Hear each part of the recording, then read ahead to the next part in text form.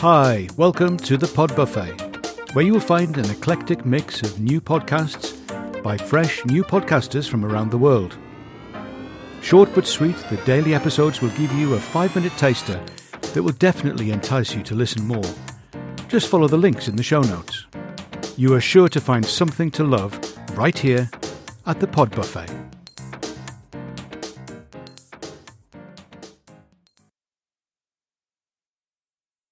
Hey all you excellent people out there.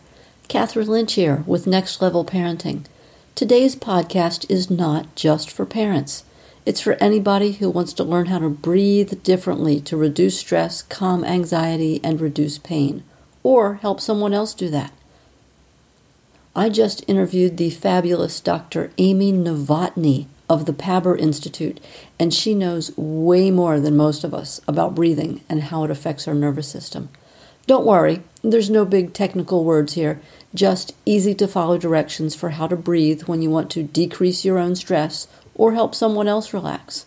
If you like what you hear, you can listen to the whole interview on my podcast, Next Level Parenting. With that, here's Dr. Amy. First, you want to sit all the way back in the chair, put your feet on the ground, feel your heels into the ground, and let your knees be straight in front of you, in front of your hips. And then let your belly out. And that's our starting position. So we do want to put something under your feet so your heels are touching a platform and so that your knees are not lower than your hips. Because as soon as your feet are not touching, your heels aren't touching the ground, or that your knees are lower than your hips, your back is going to arch, which is going to kick in your sympathetic nervous system. All right, got it. Okay. So now we're in a position of relaxation. And so we're going to go through 4 steps. And I'm going to go through the 4 steps and then I'll kind of go through the rhythm of it. So first we're going to breathe in the nose. We're going to pause a second.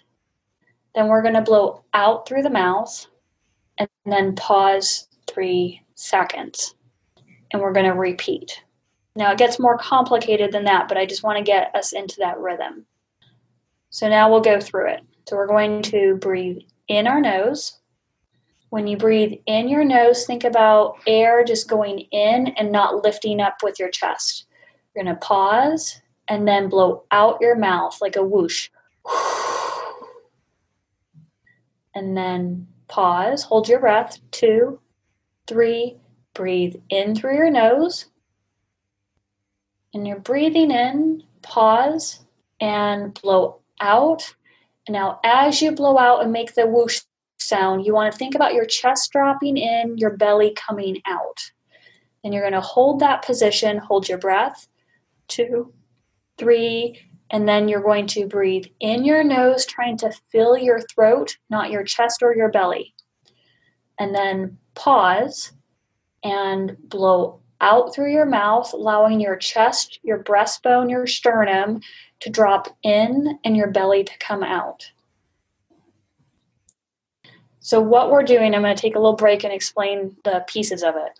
Mm-hmm. So when you inhale, I want you to focus on inhaling through your nose, and the air goes horizontal and then down into your throat. And the reason I say that is because I don't want you to fill your chest and lift up your ribs. I don't want you to fill your belly and let go of your side abdominal muscles. I want you to keep things still and let air go in your nose to your throat using the vacuum of the diaphragm. So the diaphragm drops down to create negative space for air to flow into. And so if you think about it like almost like a guttural sound in your throat or a guttural feel, or it feels like you're sucking your throat backwards, that's what we're creating. Some people have said it's similar to a Ujjayi breath in yoga. So some people may relate to that. We're thinking of filling the throat, and I say that we're thinking that way. Air still goes throughout your whole body, and you'll feel a gentle expansion all over your body instead of either your chest lifting up or your belly lifting up.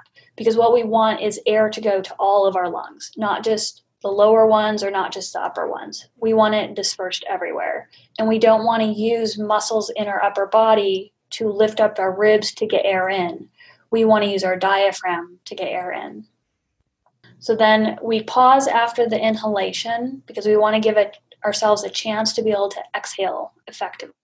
So when you're exhaling, I say drop your chest in, let it sink inward and downward, and let your belly come out. When you let your belly come out, your ribs can drop back down into neutral and it calms you down. One way that you can work on that and feel it better is put one hand on your chest right in the middle of your breastbone and another hand on your belly button. All right. I hope you all liked that as much as I did. I'll be practicing, and I hope you will too. Let me know how it goes. You can catch me, Catherine Lynch, on social media at 3 Pillars Parent, and you can contact Dr. Amy and find out more about her work at paberinstitute.com or in the show notes. Thanks so much for listening. The Pod Buffet is brought to you by a collective of podcasters from around the world who learnt to podcast together. We hope you enjoy the daily episodes and check out the full podcasts. Look for the links in the show notes. And remember, if you like it, please do share it. Taste and hear with the Pod Buffet.